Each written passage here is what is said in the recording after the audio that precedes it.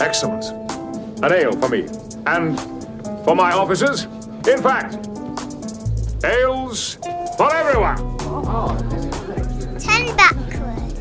With Rick and Will and Gemma. Oh, yes.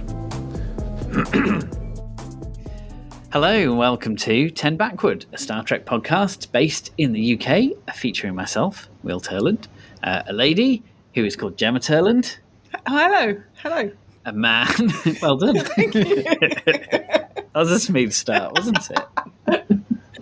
It only took you 2 goes to say a common word in your native language. I was expecting more. Oh. Sorry. A man called Rick Everson. Hello. Oh, I got it right. Show off. And another man who's called Rick Palmer. Hi there. And tonight we're going to be talking about Season 3, Episode 4 of Star Trek Picard, or just Picard. So last time we recorded, we basically decided we were going to record one episode, and that was going to cover the first 3 episodes of Season 3 Picard, but we just kept talking and talking, and in the end we were like, why don't we just break this into 3? Why don't we do it an episode per episode? And that was sensible. Yes. And I had to go back in time in the editing to add myself into the podcast to explain that to the listeners. I like that you're explaining that now. Yeah, and yeah. you also explained it then. And I actually over-explained it then, and you could argue this explanation has been unnecessary and not concise. But some of our listeners may, for inexplicable reasons, have decided to only listen to episode 4 onwards of our Picard Season 3 commentary. Yeah. This is some valuable insight into what was going on previously. Previously on? Yeah. So tonight, the episode we're going to be talking about in this episode is episode 4, Season 3 Picard, which is called No Win Scenario, if you remember that one. I do. Cool. So in that one, if you remember the end of the previous episode, Riker was really cross with Picard. So furious. It was me. And he'd told him to remove himself from the bridge. You've killed us all. You've killed us all. Remove yourself from the bridge. You've just killed us all. And this episode picks up straight after that. So the Titan is crippled, falling towards the centre of the nebula. Yes. Yeah. And they're gravitational well threatening to crush them. They seem pretty doomed. And it's quite bleak. I'd say the first half of this episode is quite bleak. Like we get a scene with Picard and Riker early on where they're basically Riker seems to have given up. He's basically saying, "Get your affairs in order. Yeah. Try and get you to know your son in the last couple of hours. No point because we're all going to die. But you may as well do something." And if I were you, I'd take the next few hours to get to know your son and to get your affairs in order. I'm so sorry, Jean-Luc. Don't have any affairs, just get to know your son. Yeah. There's no time for affairs. However, he does let Seven go off on a changeling hunt. Yeah. Even suggesting she keep it a secret changeling hunt for extra excitement. Yeah, that's right. Yeah, he decides it shouldn't be common knowledge yet that there's a changeling on board, which seems kind of sensible. It does. Yeah, everyone thinks they're going to die anyway, which he does seem to. It's kind of. I guess he doesn't want to cause panic at that point. And they all, let's all die in dignity. Yeah, I mean, to be fair, if I was confronted with my last few hours, I'd like to spend it sort of in a bit more peaceful contemplation, not concerned that my toothbrush is suddenly going to morph into a murderer. So, why your toothbrush in particular? Is this some kind of deep-seated... Like you'd ever suspect the toothbrush. Yeah, well, this is true. If I was a changeling, I'd be toothbrushes all over the place. I'll be checking every time now. You could. I mean, you could split yourself up into several toothbrushes and like just do You a could. full sweep of the ship. I don't think I've got it in me. Fell swoop. Yeah, one thing I did think initially about this episode is that we get that really dramatic ending of season 3. You're like, oh, are Riker and Picard now going to be at odds for is their friendship irrevocably broken? And I think very quickly the answer is no. They're all right. Aren't that they? was too quickly wrapped up, wasn't it? They made friends again. I think they made friends again too quickly. I think Riker's probably regretting his outburst. I think, imagine it was probably like, I gave in to what you said, and look, we're all doomed. But also, Riker has to accept that he was in command. He'd made that choice ultimately. Yeah. He didn't have to listen. He didn't have to go in, And I know, it's irritating when you've got Picard, who obviously is hero worshipped for bloody years, and it's constantly going on, oh, you should attack him, you should attack him, you should attack him. And, but Riker still always, at every point, has the power to say, shut up, you balmy old codger, I'm not going to attack him. Or something along those lines. Yeah, absolutely. But I guess you have to weigh up the annoyance of how quickly they make up with, like, do you actually want a show where Picard and Riker aren't friends anymore? Picard and Piker. Yeah, I don't want that. And it would actually feel false that they were at odds with each other. I feel like their friendship and like their relationship is too long to sort of fall out over something like that. There was something something as trivial as Picard having killed them all. But then, as Rick said, it wasn't. Yeah, Picard didn't give the order. So, Riker, it was a lashing out that maybe he. It was, yeah. Ultimately, it's like when your kid breaks a window and he like turns to him, you told me to do that. It's like, yeah, but you threw the brick still. So. How often do you tell your kids to throw bricks at a window? That is silly. It is very silly. Usually when I'm disguised as a toothbrush. I'm just like, hey kid, throw a brick through that window. And they're all like, it wasn't me, it was the toothbrush. That's a very weird image. But I think basically what happened is they went for as dramatic an end to episode 3 as they could. Yeah. But I don't know if there's any real intention of having that being a lasting sort of animosity between Picard and Riker. And I'm okay with that. Yeah, I am. Yeah. Yeah, and I think it makes sense. Obviously, Riker's struggling with a lot of stuff as well, as he sort of explains. So I don't think it was a true falling out as much as it was like a lashing out. Yeah. But it's definitely a bleak kind of opening, and that very much continues into so we get a scene in the first half where we kind of get to grips with why Captain Shaw jerk. Yes. I really like that scene. Excellent scene. That did come after the scene with Picard and Jack Crusher. Oh yeah. Yes. So that's right. They go to the quite well used holodeck bar, don't they? Yes. And I like that we get there is a little acknowledgement at least where Picard says, look, the holodeck runs on a separate power cell. Yeah.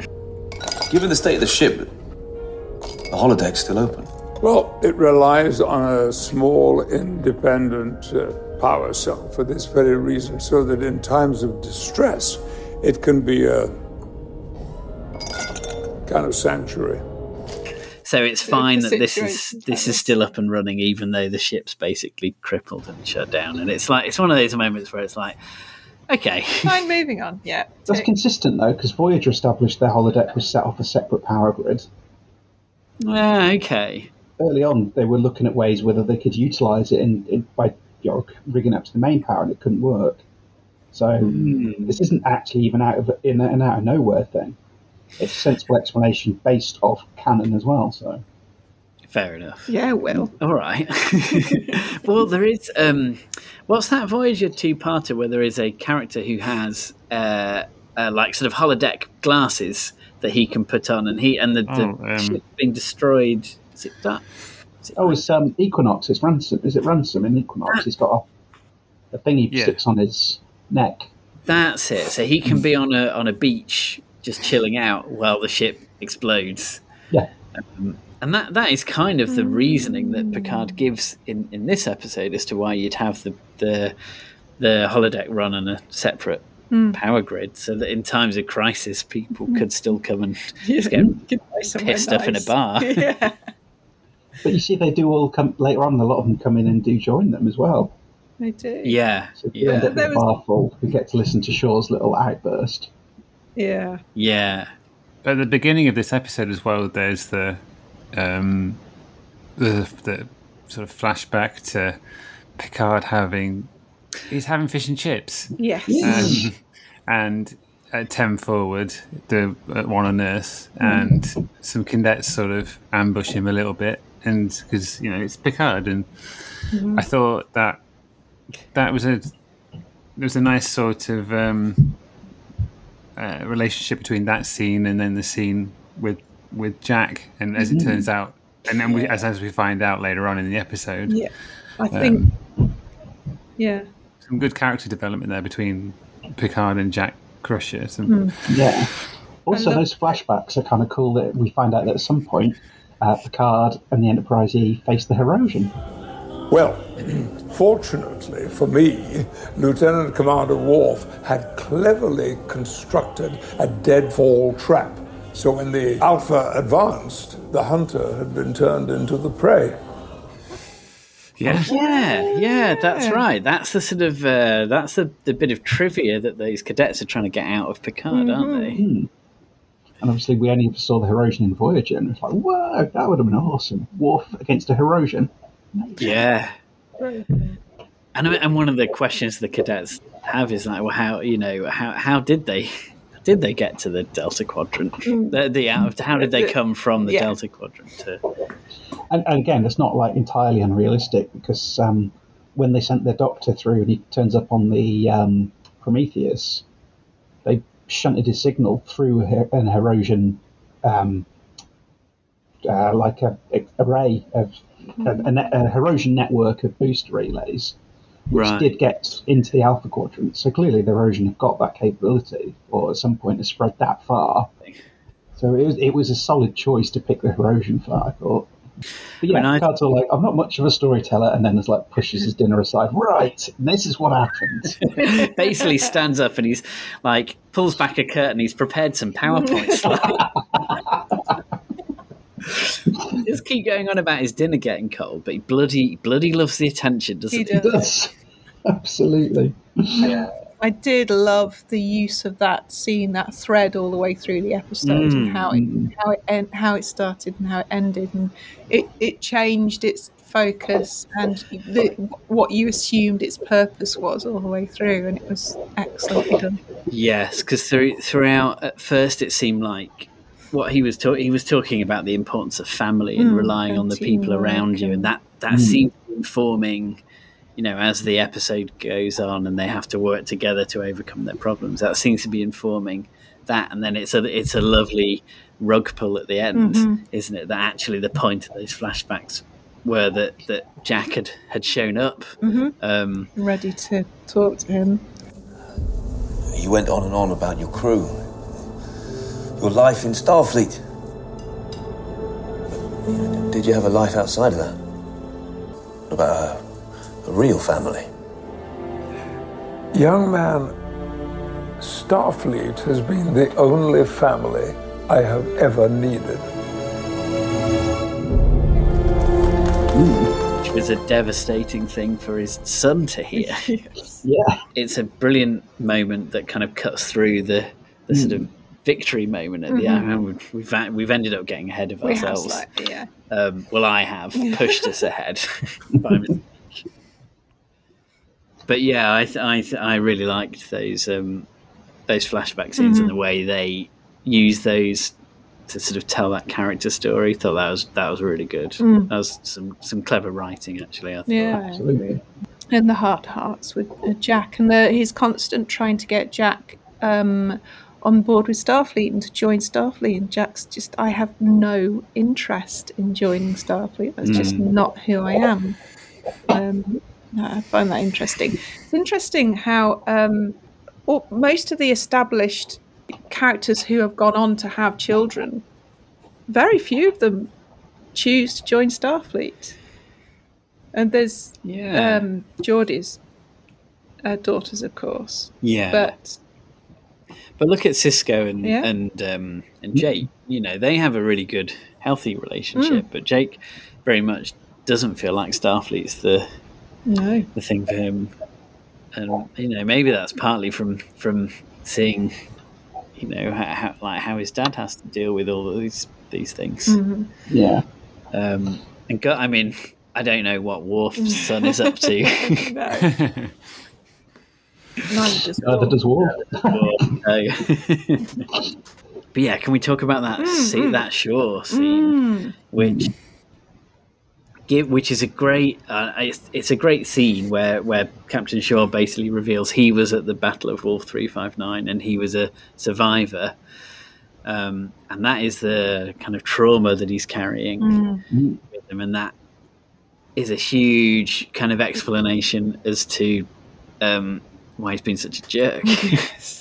I mean, he clearly had a hang-up about the Borg, didn't he? Yeah. So we get to see some of that. But yeah, I mean, that's like serious survivor's guilt. He's like, he doesn't understand why he was picked. I mean, no one can understand it. It clearly just random. Yeah. There's no other way to do it. It's like, but yeah, something's clearly haunting him for years. Yeah, I was just in engineering. Just a grease monkey. And the next second, it's like space itself was burning. 50 of us made it down to the life deck. But there's just one life pod. 10 seats. It's a great moment though, because I think I think we've all felt some sympathy for Captain Shaw. Definitely. For sure. because a lot of the things he's saying, like he usually has a fair point. Yeah. But I think in this scene we understand a lot more about him and why he's so angry all the time. Yeah. Yeah. It's also just like it's a well written, well acted scene. Yeah. You know, it's great. Yeah, I mean, I think with this scene that we get like an eyewitness account of what happened. So far we've really just seen the aftermath. I mean, we see it briefly at the beginning of DS9, but not to any great extent. And I think with you know, and Todd Stashwick does such a great job in this scene of as Shaw about what it was like, and you can't quite. I don't think you can ever prepare yourself for something like that. Even, and he was a kid as well. Like he was a non-commissioned. Was he like a non-commissioned officer or something? I guess at that point, maybe in engineering or something. Or I don't know. Really, it's not clear. Like a crewman, maybe. I think. Yeah, to be a captain, he must have had to go to the academy and gone through the ranks. But yeah, maybe he did that after this. Yeah. I don't know. I mean, but yeah, I mean, it's like the sort of the devastating nature of what happened and how quickly it was all over. Basically, I guess is you get a real sense of that. I think. Yeah. It's interesting that Wolf 359 is still like that is a major event in history at that point, isn't it? That's like a traumatic defeat that Starfleet. I mean, well, they weren't ultimately defeated, but in that battle they were. And it's even if you have like battles in the Dominion War where Starfleet loses more ships, you know that Starfleet gave as good as they got, and the other side lost a bunch of ships. An impact is had on both sides. In that time, we lost 40 ships, and the other side not a problem, nothing. Mm-hmm. So it's like, and then, and ultimately from that, they literally ended up in Earth orbit. It was skin of teeth kind of thing. Earth was nearly lost. Yeah. So I think that leaves a mark on the psyche of a world, doesn't it? It's like that's going to haunt them for decades. Yeah, it's akin, I suppose, to a sort of terrorist attack because it's a huge attack, but it's in peacetime, and it's come out of the blue. It's not. I guess the Dominion War is a little bit different because it's, those battles were expected. Yeah, I guess. Tensions had been building for a couple of years prior to the Dominion War. You kind of expect it, don't you? Yeah. But all of a sudden, out of nowhere, there's this cube just drops out of the sky and destroys 40 of your ships with not a scratch. There's another scene earlier on. I think it's earlier on with Seven, where they're discussing changelings and how they work. And Seven hasn't encountered one before, and Shaw has, and he talks to her a little bit about that. And we get I think we get to see Odo briefly on a pad. Yeah, which is cool. It's a fun bit where Shaw says that you have to steal their parts. And I like all that stuff. The Seven Shaw relationship is softening a little bit. I feel like Shaw's starting to respect her a bit more. Well, there is that marvellous bit where he talks as if I've misjudged you and everything, and he goes, "Is what I would say is if you're a changeling, not just a dick." Look, you and I got off on the wrong foot. I underestimated you. You have great instincts. You are a natural leader. Make a great captain one day. Which is something I totally would say. If you were a changeling and not just a dick. Now you're starting to catch on. That was hilarious. But I feel like he was able to say that because their relationship was softening a bit. I think that's what he really thinks, but it's not what he would say. Yeah, I think so. But I think later in the episode we see that because they work together to, and they go down to then do the engineering, open the warp vents. Classic Star Trek. Isn't it just? It's a brilliant thing. But I think the way they're having to work together definitely improves their relationship. Yeah. Well, let's go into the second half of the episode where it feels like we switch from Star Trek Picard into full on TNG. Doesn't it just? And it just felt great. It was like, here we are in the ship's in trouble. They need to put their heads together and come up with a batshit crazy solution to get them out of it. And it means everyone has to do something. There's some techno babble. Someone has to fly the ship in a certain way. There's an asteroid field involved, and it's just great, isn't it? I think the moment when the Crushers have come up with the plan, and then Picard hears it and he's like, "This is brilliant! Right, let's go to Riker." And Riker's a bit like, "Oh, I don't know. No, let's go for it." So, we're into some classic TNG stuff there. It's just this is so good. Yeah, I mean, I really like the way that plays out because you get those sort of energy bursts were happening in the previous episode, but they weren't given a lot of. They were just there, but there was a lot going on in the previous episode, and it was almost like the characters didn't really have time to just think about what they were, but on rewatch, it's like they were there all along, and Beverly had noticed them, and so she was counting down to them and stuff. She'd spotted a pattern, and that obviously plays into the thing that they come up with in the end. It was one of those logic leaps that you have to rely on in order to make the story run along the lines. No, well, why would you immediately equate them to contractions? Well, I mean, they've seen things like that before, haven't they? Yeah. As Picard says, Farpoint. Space babies? This nebula is a womb, and we are swimming in its amniotic fluid. Now, we've encountered species before, life forms, that thrive in the vacuum of space. Farpoint. Exactly. This is insane. There's the other one that literally they had a spaceborne life form, which they accidentally killed, and it had a baby, and they had to give it a cesarean, use the phases, and then it kind of it then attached to the Enterprise and tried to drain the energy, leading to them having to sour the milk. So Dr. Brahms and I changed the power frequency from 21 centimeters to 0.02 centimeters.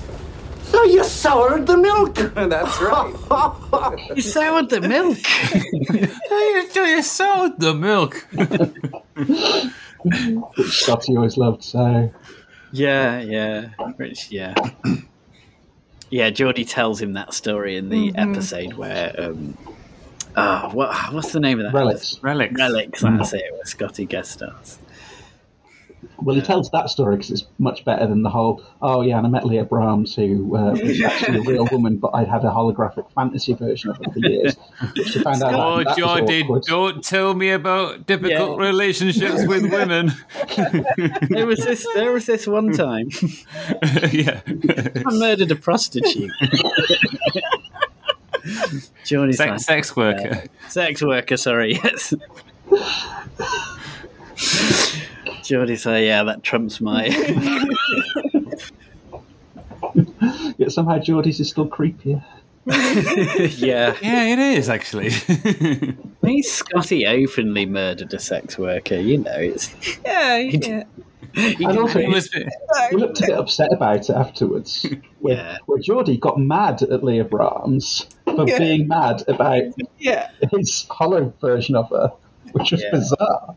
He shouted at her, well, maybe you should not be mad at my weird, creepy behaviour.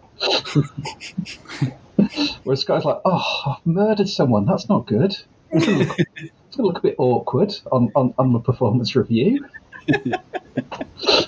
McCoy prescribed him to go to a strip club. It was, so it's McCoy's fault. Yeah, it was. Well, we've fully established it. Yeah. Anyway, we've gone slightly off topic. Yeah. I loved how every character came together to play a part in that batshit crazy. That maybe it's a little bit of a leap in logic, but I prefer to think of it as sort of intuitive thinking. Yeah, okay, we'll go with that. Yeah. Based on their previous experience. Okay. I think it's a sign that what an expert diagnosis maker, doctor, diagnostician, I suppose. Yeah. Yeah, we'll go with that. Even at the gravitational mass in the centre of the nebula, she's able to diagnose is giving birth. Genius. So that's how good she is. Yeah. And we get the idea that they're gonna sort of ride this kind of shockwave out. Yeah.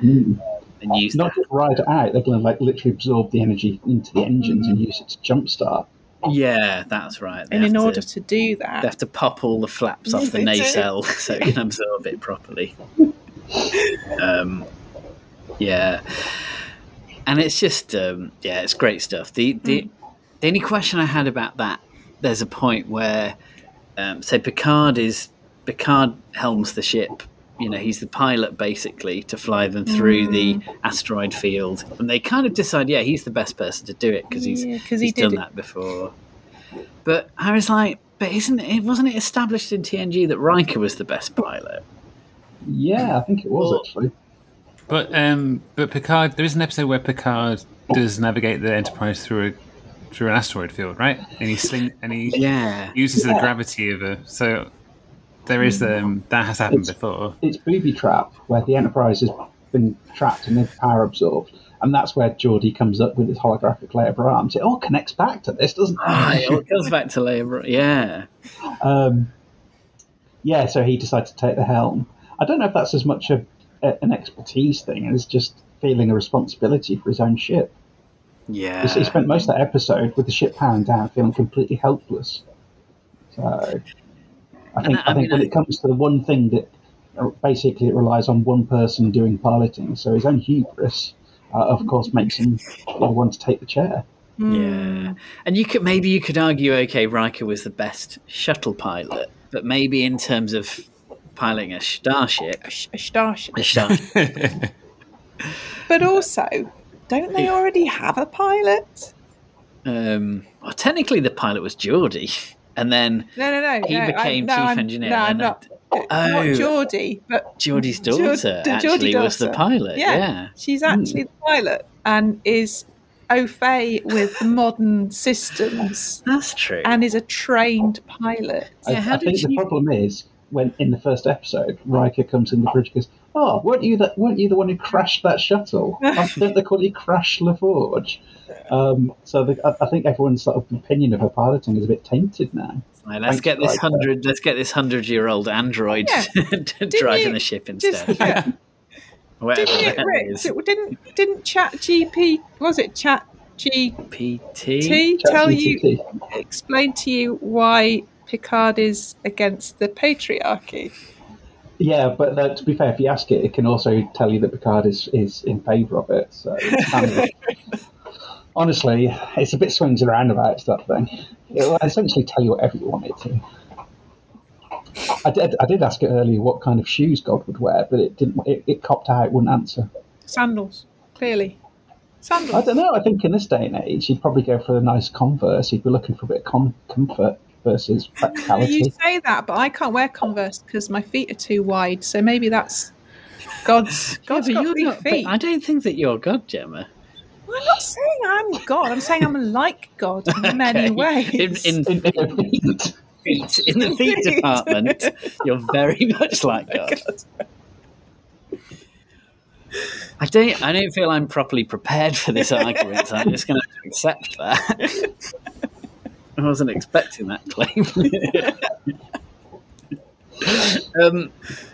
But yeah, going back to Picard. So then we get a scene down in the engine room where Shaw and Seven are working on popping the flaps off the nacelle so they can absorb all the energy, and they realise that would be the perfect point for the changeling to attack. Yeah. So it does. I did. So when I first watched this episode, I was a little disappointed because I was hoping they would make a bit more of the sense of paranoia that you can get in a story where one character is not who they seem. You have an imposter character, and they did a really good job of that in DS9. Was it like the season 3 finale? It was, yes, the adversary. Yes, that's a really good one. That's a brilliant episode, and I basically wanted them to kind of replay that. But to be honest, as we've got a bit further into the series, it's like actually we do get more of that later on. Yeah. So perhaps that was a decision that they took. Let's not be repeating storylines too much. Let's save the paranoia for what's going to happen next. So I've made a peace with that. I'm okay with it. I think as the series progresses, they kind of play that paranoia story on a much larger scale, don't they? Yeah. And to be fair, there's a lot going on in this episode, so that it feels like it would bog it down if you're trying to do that. And they do that story later on anyway, so it's okay. It's just, it's still a cool moment. It is. Because they're ready for it, aren't they? Yeah. Also, the changeling makes a poor choice when it decides to show up being Sydney. Yeah. Because I suppose it assumed that Sydney was a likeable person everyone trusts. So, but also, in the current situation, you'd have thought they're not going to just send their key pilot. And I appreciate, obviously, Picard has taken hell, but as you point out, he is 100 years old. So it might be best to have your main pilot on standby, not wandering the ship going, "Oh, do you need a hand or anything? Does anyone want a coffee?" Going to the drink switch, does anyone want anything? So, bloody hell, we're a bit busy. But it does pay off the fact that Sydney refuses to dead name Seven like Shaw insists on. So Yeah. And then, so at the climax of the episode, the Shrike appears out of nowhere, and it's like a kind of a real oh shit moment, and then Riker very quickly is like, let's grab an asteroid and just chuck it at. That's pretty cool. Will, did you just throw an asteroid? Goddamn right I did. And it's very, very quick, but it's a cool moment though. I thought it was like, oh no, now what's gonna? Oh, okay, they've sorted it. And that's the Riker in command that I kind of felt that we missed a bit in episode 3. Yeah, the one who makes the bold and surprising moves. And I did like they actually played into how the Shrike had chucked the Elios at them in episode 2. Yeah. That does remind me of a point that I was slightly confused by, where earlier on in the episode, it turns out that the Shrike have to abandon their portal weapon. I think it's in this episode where Vandik gets a phone call through her hand. Yeah, she has to cut her hand off and talk to it, which seems really impractical. But we discover at that point that Vandik is not the one who's calling the shots. She is working for somebody else. Using Shinzon's knife to cut her hand off as well. Oh, is that Shinzon's knife? Yeah, I mean, it's probably just I don't know, that. But it's also that knife's also been in Buffy apparently, so it's a prop that's gone around. So I don't think there'll be any connection to Shinzon in this. It's just a nice. It's just a cool knife, I think. Okay, I didn't know that. No, that's cool. Oh God, can you imagine if it turned out that the main adversary was actually Shinzon? Oh, and played by they got back old Tom Hardy. Tom Hardy. That'd be amazing. They could lose their shit. I mean, Shinzon did not go down well in the first place. No, but I think Tom Hardy could. It'd be great if he got a chance to have a second go of it. Because old Shinzano was a really interesting villain. He wasn't interesting in Nemesis, but the whole idea of him was, I think. Yeah. Yeah, I mean, I think with a few minor changes, Nemesis could have been a really good film. So. Yeah. It plays into some things that happen later on. Well, yeah, I guess so, actually. It does, yeah.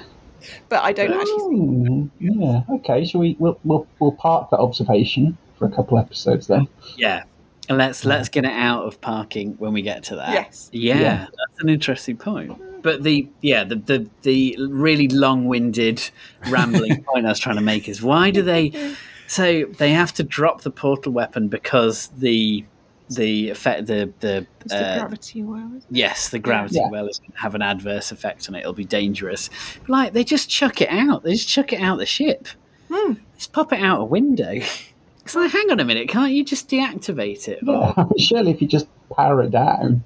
Yeah, that's to show that it's irrelevant to them now. I suppose, yeah, because it becomes an issue that something's stolen from Daystrom. And at that point, we're thinking it's the portal weapon. But yeah, as we'll find out later, it's something else, I suppose. Gemma's absolutely right. There is actually, it's not particularly, it's useful, but it's not important. Yeah, and was that almost a point where the writers were saying, look, forget about this portal weapon. It's it's a cool thing, but it's not the thing. So we're literally chucking it out of the story. I mean, I do think it would have been a handy thing. It's like, at least put like a beacon on it so you could go back to it. Maybe that's what they did. She could have picked it up, and then it's going to be useful later on, surely. But maybe they did do that. Maybe they did. They just did that off screen. I guess you can all. I mean, in my head canon, I just think like Vadik's batshit crazy. So like, wouldn't it be a kind of a? She's just had that call to say she's got to go back into the nebula. Is she just like, fine, chuck the weapon? I don't even care. She's not. She's maybe not thinking rationally in the same way that we would. Yeah, possibly.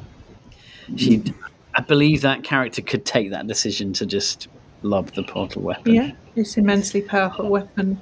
Chuck it out the window. I don't even care. Yeah. Fuck this weapon. So then, yes, they're out of their dodgy situation, heading back into Federation space. Riker's able to have a phone call with Troy. Yeah. So we get a bit more Cockney Troy, which is nice. We basically end the episode. Everything's fine. Is it the end of that episode where we start getting the suggestion everything might not be quite right with Jack? Yeah. Yes. Yeah. That's where he is having some strange hallucinations. Oh, I think he has had them. Yeah. It started one when he was first encountered the Changeling in the third episode. Yeah, That's right. But now we're getting the red spreading growth and phrases like "find me" and "together soon." Mm-hmm. And he sees that door, doesn't he? And we also get that flashback at the end, which we've already talked about earlier on in our episode, which undercuts the the sort of sense of victory you get at the end of that episode, which I quite liked. I thought that was clever. A slight nitpick I had.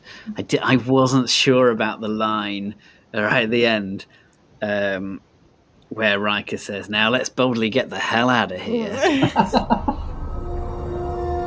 To seek out new life. I think we should boldly get the hell out of here. Right, did you have to say that, right? Yes, you did, because it was awesome. Stop being a spoil sport. No, I mean, do you know, I was caught up in the moment, and I wasn't like. It was really afterwards when I started thinking. That was a bit of a cringy line, wasn't it? I stand by that it was awesome. Okay, It can be cheesy. It can be cheesy sometimes. I guess so. It's just a bit like, it reminds me of that of the line in First Contact where Zephyr Cochrane says, "You're all astronauts on some sort of Star Trek." Yeah. It's like that's the name of the thing. He said it. He said the name of the thing. To be fair though, it's not too overdone. I mean, we've been rewatching Doctor Who lately. My kids have now got into it, so we've just gone through the Matt Smith and into the Peter Capaldi, and they really went to town on the whole Doctor Who thing. Everyone says it 5 times a flipping episode at one point. It's ridiculous. So I think once I've sat through that, a minor reference to Boldly Go, and that's the only one we can think of since 1996. Yeah, I'm not too worried. Yeah, and like to be fair, Riker had just thrown an asteroid at the Shrike, knocked it. Yeah, I give him a bit of leeway there. So, has anyone got any? Are there any things that we haven't talked about this episode yet that anyone wanted to say about? So. I don't know why I said it like that. No, I don't think. No, I think we've covered the pertinent points. I feel like we have. Other than I really, really like this episode, and I did a full rewatch. Well, not a full rewatch, but a rewatch of the point of all the broadcast episodes. I think this one is my favourite so far in retrospect. Really? I just feel like this episode was firing on all cylinders. Even compared to the next one. Yeah. Whoa. Yeah. Okay.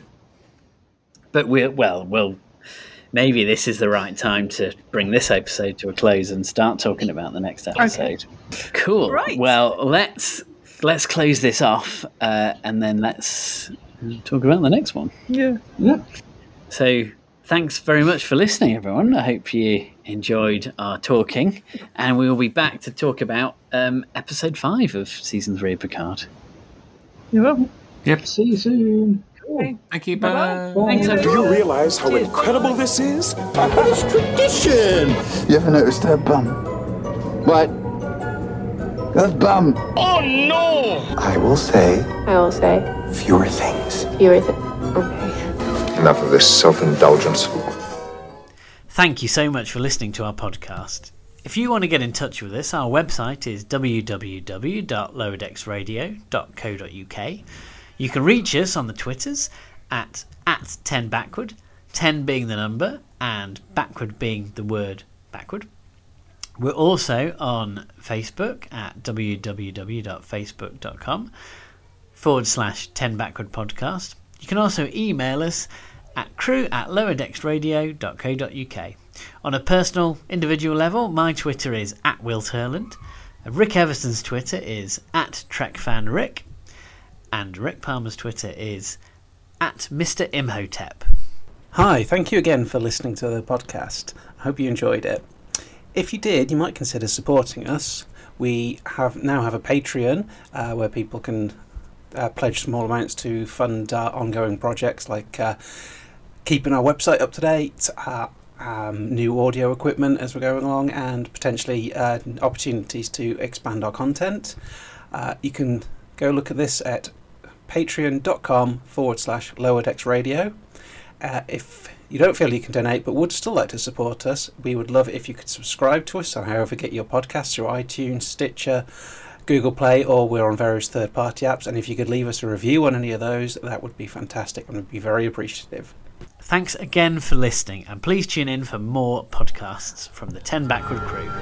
Let's make sure that history never forgets the name. 10 Backward? Laddie, don't you think you should rephrase that? 10 Backward. 10 Backward. Look, you and I got off on the wrong foot. I underestimated you. You have great instincts. You are a natural leader. Make a great captain one day. Which is something I totally would say. If you were a changeling and not just a dick. Now you're starting to catch on.